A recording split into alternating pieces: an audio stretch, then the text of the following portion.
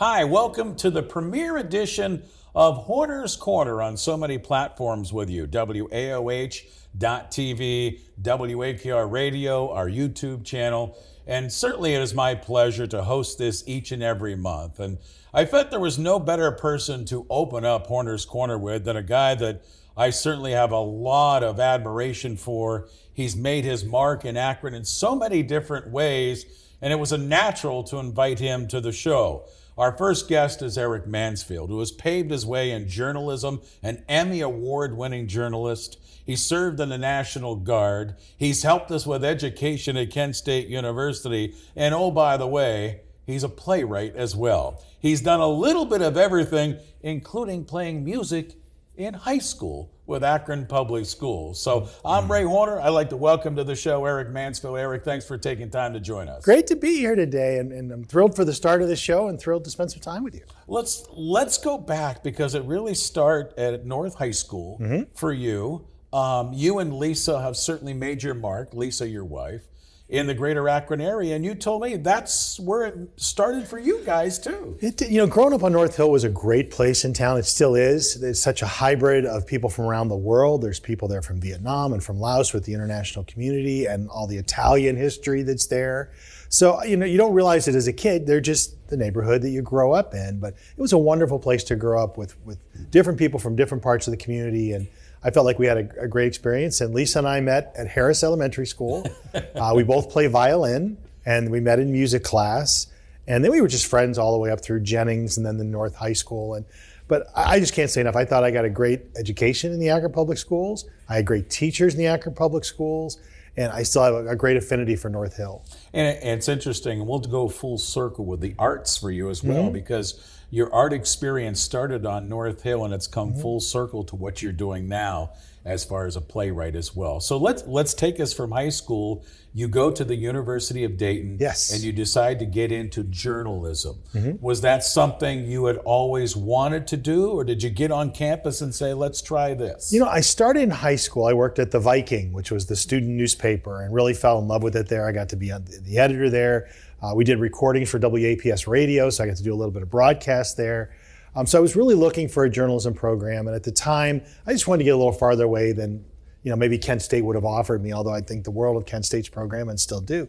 But I saw the University of Dayton playing basketball one Saturday, and we didn't have the internet back then. Right. But I looked up, well, how far is Dayton, Ohio from Akron, Ohio? Because I really hadn't traveled much as an inner city kid. And I applied there and got accepted there. And while it's a private Catholic school, I'm not Catholic. I didn't know what to expect. I didn't know anybody there. But I applied for their journalism program with just a few of my newspaper clips, and they said, come on down. And the best advice I got was, if you're thinking about the TV piece of it, which I was, go to a university that has TV stations in town. And while Ohio University has a wonderful broadcast program, there aren't any real big TV stations in Athens, Ohio. So you want to get experience. But Dayton, Ohio certainly did. And it paid off. I was there for the 4 years. I interned at the local TV stations there, and I had a great experience. Ended up coming to WKYC television in Cleveland. Was that the initial job out of college, or was there a jump in between there? No, my first job out of college, I graduated in 1991, and we had a recession. And suddenly nobody was hiring anywhere. And I came back to Akron, and Lisa and I got married right after college. And I started out working at record publishing in just the suburban newspapers. I wrote senior citizen lunch menus for the Stowe Century. I wrote bus schedules and other things like that for the Cuyahoga Falls News Press. I worked at the Twinsburg Bulletin, and I just worked as a writing journalist for about a year. Right. And then an opportunity came up. Jim Cambrick, who had been the 11 p.m. anchor at Channel 23, WAKC, I got an opportunity to move to a bigger station. And because I had a summer internship at the local Akron station, Mark Williamson remembered me. So when Jim left, they moved people up, and I came in at the bottom. And then I was at WAKC there for 2 years. I was still in the military at the time, the National Guard. But then the opportunity came. I was 24 years old and got a chance to go to Cleveland at WKYC. And while I had fully expected I would leave Akron and then hope to come back someday, I was really very fortunate to just stay here after college and then be able to stay here through my career. Eric Mansfield with us on Horner's Corner. Eric, I've heard some great stories about that crew in Akron from Mark Williamson, and he said, boy, the behind the scenes stories that he could tell us, and I don't know if you can share any with us, but he said they were unforgettable stories. You look back, and in small town TV, everybody knows each other, and you're the best of friends off camera too, and you're spending a lot of time together covering things. I was there for a couple of years. But what I don't think people realized was how much work all of us did behind the scenes. So, for example, when I'd anchor the weekend news, the sports guy would run the camera while I was doing the 11 o'clock. We'd go to commercial and we'd switch. And I, in my suit and tie, would run behind the camera and run the camera, and the sports guy would do the sports. And then we would take a wide shot and lock it down. At the end, the two of us would say goodnight. And that was it.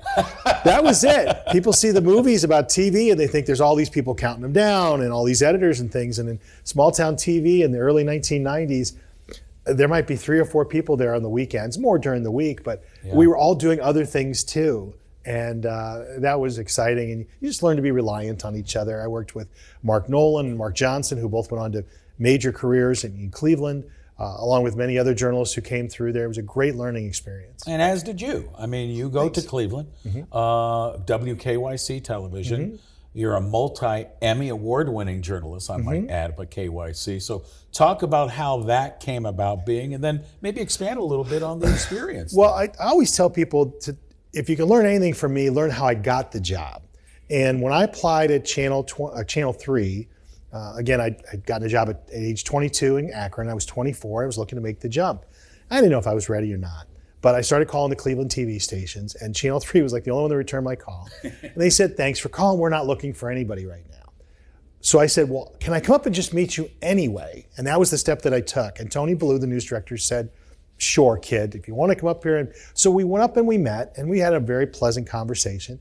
And when we left, I said, I'm your Akron guy. I live there. I've grown up there. I know you're not looking for anybody, but someday you will.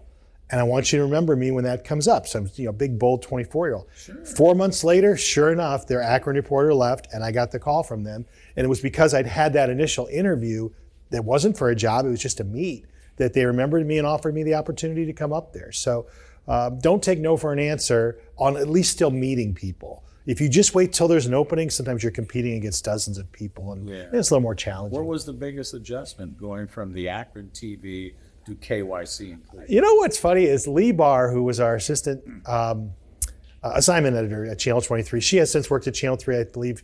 Now she's with NPR in Cleveland. She said the difference between big time Channel 3 and small Channel 23 is nicer shoes. And she's absolutely right, because you're out there and you're running and nobody ever sees your shoes on TV. So you want to wear comfortable shoes, but you need nicer shoes because you're just kind of going to nicer stories. It's still television, it's still storytelling. A minute, 15 seconds for a story in Akron on the small station is the same as it is in Cleveland. Once you convince yourself of that.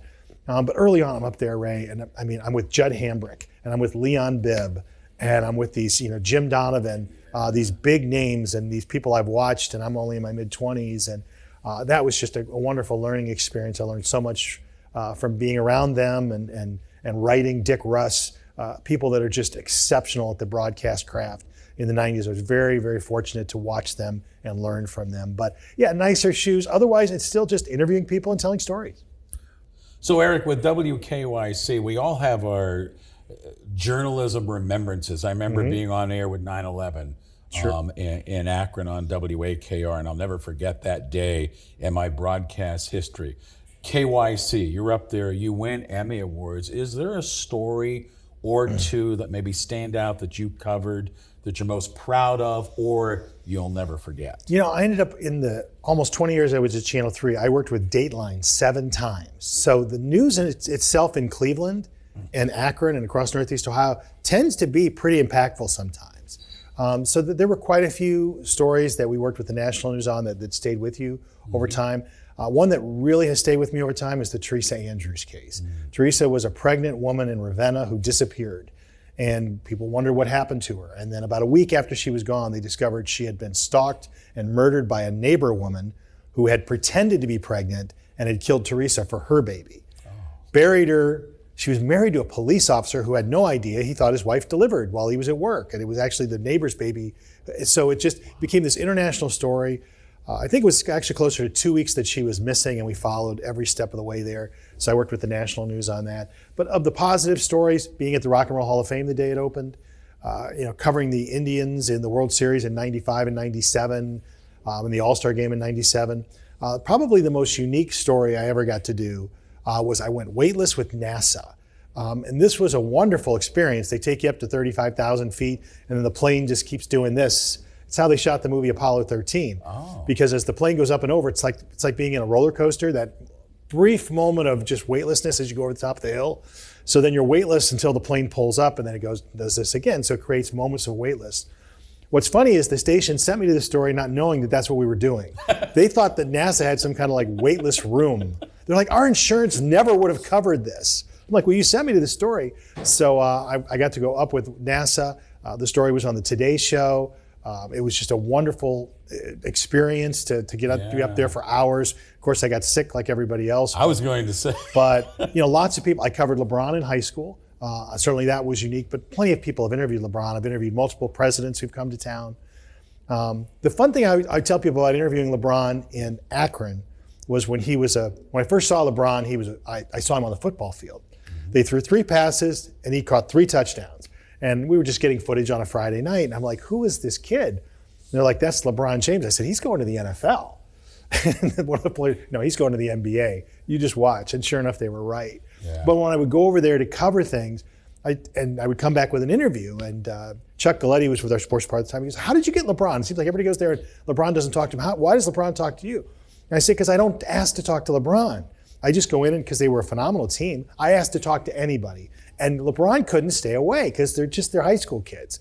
Right. So if I was interviewing little Drew or Sion or something like that, LeBron would inevitably come over and stick his face in the camera and make faces, and then I would be able to talk to him.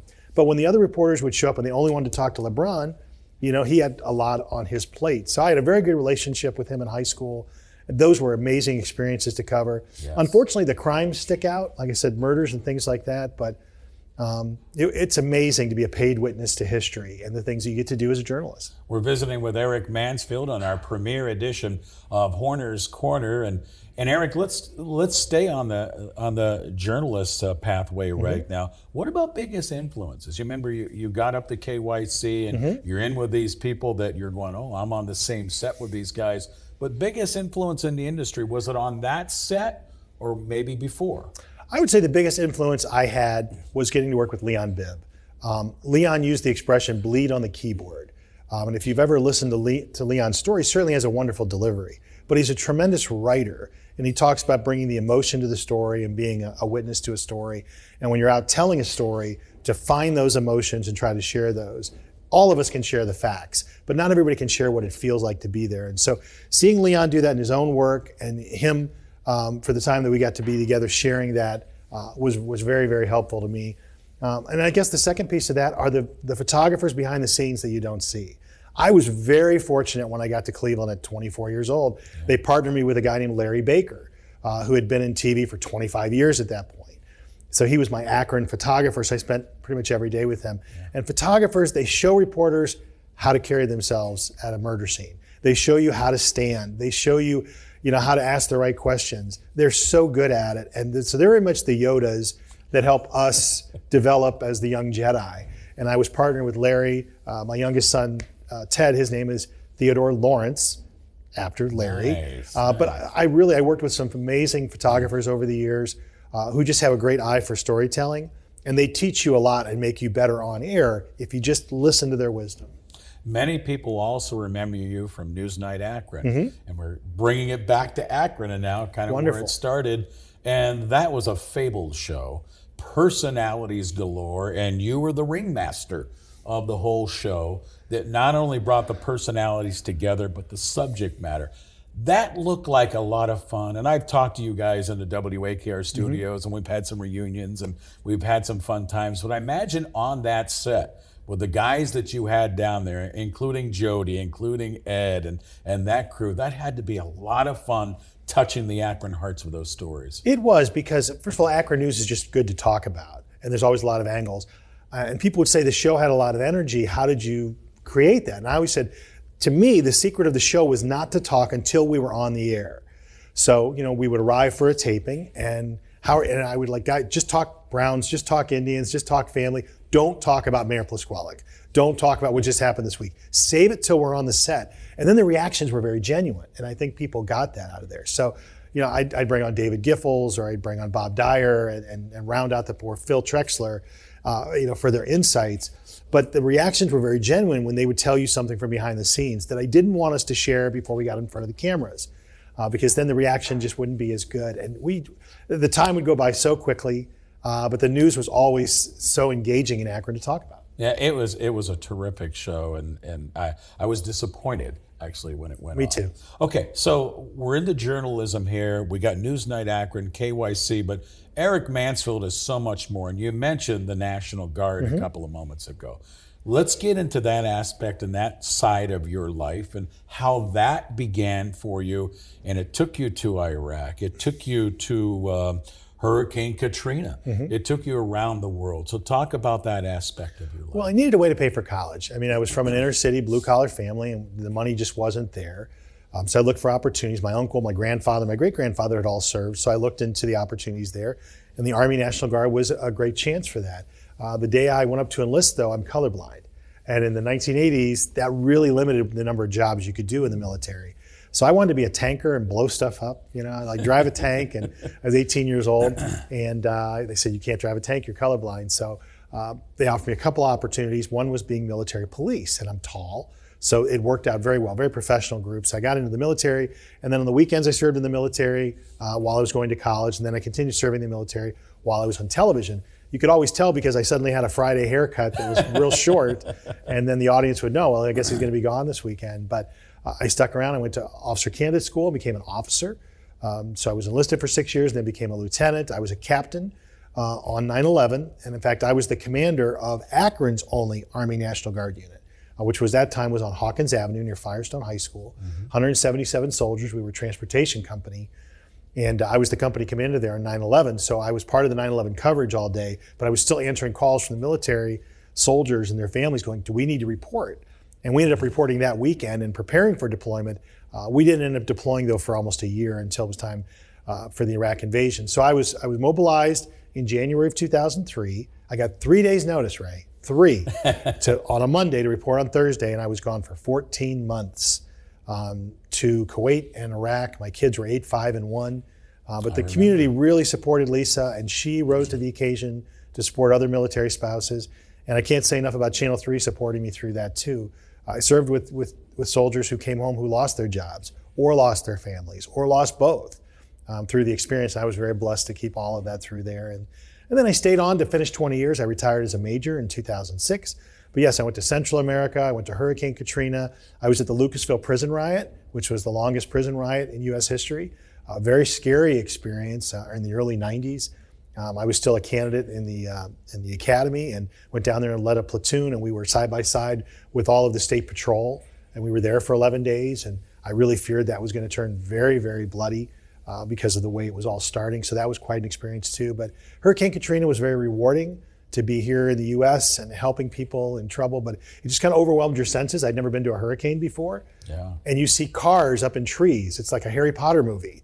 It's like, why is there a car up in that tree? This is reality, right? And I thought we'd be there a year. I mean, the devastation was just so extensive. But that was very rewarding to go in and help those folks. And I continue to serve the military today. I have an appointment from the Pentagon that I support in recruiting. I go to Washington usually once a year. I'll be going to Fort Campbell, Kentucky for a week of training soon. But my job now is like an ombudsman. I work with community leaders to open doors for the military. I represent the Secretary of the Army at funerals and other events in Northern Ohio. And it's a great way for me to stay connected. I remember interviewing you when you got back from your deployment to Kuwait. And we talked about the experiences there and the sense of loneliness there. And there was a lot of uncertainty at that time too. You're going into an area where there's hostilities there, and you're kind of on the front line there between Kuwait and Iraq, and I thought maybe you could share that experience, because you go back to the early 2000s, many people were waiting for a world war to happen, and you're right there in the middle of it. People will recall that Turkey would not allow the U.S. troops to invade Iraq from the north. So as part of historically, the way the plan shifted, everything came from the south and we came in through Kuwait. Kuwait actually touches, the port of Shuaibah is up there in the north. It's the one spot in Iraq that does touch the water, but for the most part, it's Kuwait that touches the water to get that into Iraq. So all of the U.S. troops are going through Kuwait. So we were in one of the 4 base camps, which were named for the 4 attacks on 9/11. There was Camp New York, Camp Virginia, Camp New Jersey, and Camp, it'll come to me here, New York, okay, it'll come to me in a minute. We were at Camp Virginia, right on the border. So as troops, 150,000 soldiers and sailors and Marines, they're all flying over, they'd marry up in those camps with their equipment and then head north. And my job was to help with the logistics there. But I was part of the invasion, so I was there for the first year. We didn't know how long we were going to be there. I mean, we've reached a point now where people know they're going there for 365 days. I was flashing back to my grandfather. He went to World War II, date return unknown. And he was gone in almost 4 years. So it was really hard to say goodbye to your kids, and you just don't know. Especially at that age. Before they determine the rotation, they were so little. And we didn't have the internet in the same way they do now. We didn't have Facebook or those kind of things to stay in contact. So it took a while before I could make contact back here. And then after a while, we got access to some email and things changed over time. But when we first landed there with the coalition forces too, it was a pretty overwhelming experience. I was in my mid-30s going, what am I doing here? But I thought we did great work, and I worked with amazing people. You eventually make your way to Kent State University, and you're in communications and marketing director there. No better person to me, the head of the department. When you look at your experience, if you've done, what led you to Kent State? Well, I got to a point in my career where my sons were growing, and I missed my oldest son's homecoming dance because I was anchoring the evening news. And I thought, there's more to life than being a journalist, and I need to look for other opportunities. So I spent about 2 years just investigating what opportunities might be there for me as a storyteller, and public relations seemed like a good one. I applied for a few jobs here in Akron. Unfortunately, didn't get them. At the time, I was very devastated. I was like, I'm Mr. Akron. But Kent State was just a matter of timing. I called out there and said, I'm really interested in higher ed, and here's who I am. And they met with me, and they really didn't have a job opening, but we just had a great lunch. And about a week later, they said, we're going to make a spot for you. We think you'd be a great addition to our team. So they give me the weekend to think about it, because I'm like, I love television news. I love Channel 3. I need to think on this and think what's the best way. So Monday morning, I wake up and I go, I think this is the right thing to do, is to move to the university, support the university. And I told Lisa that, and we celebrated for about 2 minutes. And the phone rang, and it was my news director from Cleveland, Rita Andelson. She said, I need you to get to Chardon High School immediately. 4 kids have been shot. Oh, okay. So I can't even get free to call Kent State to say I want to take the job, or to get to Channel 3 to tell the bosses I want to leave. And I go to Chardon, and I'm there for 4 days, as we all remember that incident played out. And it was just overwhelming. So that was the last really big story that I covered. And then, within a few months, I had made the transition to Kent State. I've been there 12 years now. Time just flies by. And it's just a great experience. They're very welcoming. It's wonderful to be around young people. I do a little bit of teaching as well. And to be able to talk to the media on this side and tell the great story of what the university means here in the community. And so I've really been very fortunate that opportunity, I didn't get the other opportunities. I think God wanted me out there, and it's been great, and I work with wonderful people. Well, you're hearing the whole story of Eric Mansfield today on Horner's Corner. I'm your host, Ray Horner, and we'll go all the way full circle now. When we started out talking about the arts way back in elementary school and in the high school, and that's what you're doing now, as well as in the world of education. You're a playwright. Yes. I think it's just fantastic. When this first came into focus for me, I said, okay, Eric's trying something. He's doing a little side hustle here. Well, it has turned into be much more than that. So talk about this endeavor. Talk about what you've been able to do with this. It's fascinating. Well, thank you very much. I call it Eric 4.0. It's like I did TV and the military and university life, and now it's a fourth career. But I always told stories in television, so I was a storyteller at heart. Being at the university, I'm telling the university story all the time, but it's very focused on the higher ed. But I still want to be able to tell other stories and narratives. My kids were in the arts. We enjoyed that. And because I had worked in television, I write copy that's meant to be read aloud. So I had a pretty good feel of what it's like to tell a story when people are speaking. So I'm watching plays and musicals going, I think I can do this. So I started to write a few, and they started to get picked up. And I've since now, I've joined the Dramatists Guild as an official professional playwright. I'm signed with Next Stage Press, one of the national play publishers that has some of my work. I recently had a play now included at the Drama Bookshop in New York City, which is the ultimate place to be as a playwright. So my plays are on the same shelves with all of the great American playwrights of all time. So to have one of my plays included there is very wonderful. At the time of this taping in early 2024, I have 4 plays in production at 4 different theaters. And so I'm working with 4 different directors. And I'm just a big fan of watching them, bring those to life. But I write 3 to 4 full-length plays a year. Most playwrights are writing 1. Everybody's kind of on their own journey. So I get up in the morning and I'm focused on a story I want to tell and just trying to find it. But I could have easily, been writing a book, or which I do plan to do. I have a mystery novel I've started. But I could easily writing in other ways or write blogs and things. But it felt like a good fit. And then to watch these stories come to life and audiences to be there and get the feedback, it's been a nice creative side. My kids are grown now, so I have a little more time to do these things. Some people garden and other people, find whatever their outlet is. I'm writing plays now, and I've been contacted by so many wonderful people that they themselves want to start writing. But I've written 10-minute plays, full-length plays, but it comes more naturally because of the broadcast side. I wrote 1-hour documentaries for NBC and PBS. So I was used to writing words that got spoken out loud. It's still a creative process and a learning experience, but it's been very rewarding. Well, when you think of Akron, there's so many people that go on that Mount Rushmore in Akron, and the reason that I invited Eric Mansfield to the premiere show is, to me, he's one of the most influential people that Akron has seen. When you look at the area of journalism and touching people and the stories that he's covered, education, playwright, and coming up through Akron Public Schools, it is a story that I wanted to be part of to help him tell that story, and I'm glad he agreed to be with us on our premiere edition of Horner's Corner. Eric, to wrap the whole thing up for you, talk to the folks out there watching and listening to us, how a kid from Akron Public Schools can do 4.0 with 4 different careers. Man, it can be done. It's finding that thing that you like to do. Some people say they want to, and some people are very happy doing one thing their whole life, which is great. But life is still a buffet, and you can eat what you like and mix things up once in a while. So I would just say I'm in my mid-50s, and I won an award for being an emerging playwright. An emerging anything in your 50s is pretty good. So I would just say, if you have an outlet, YouTube, and just there's so many ways to learn about it, and just give it a try and see where it goes. And if you find people who inspire you, ask them how they do what they do.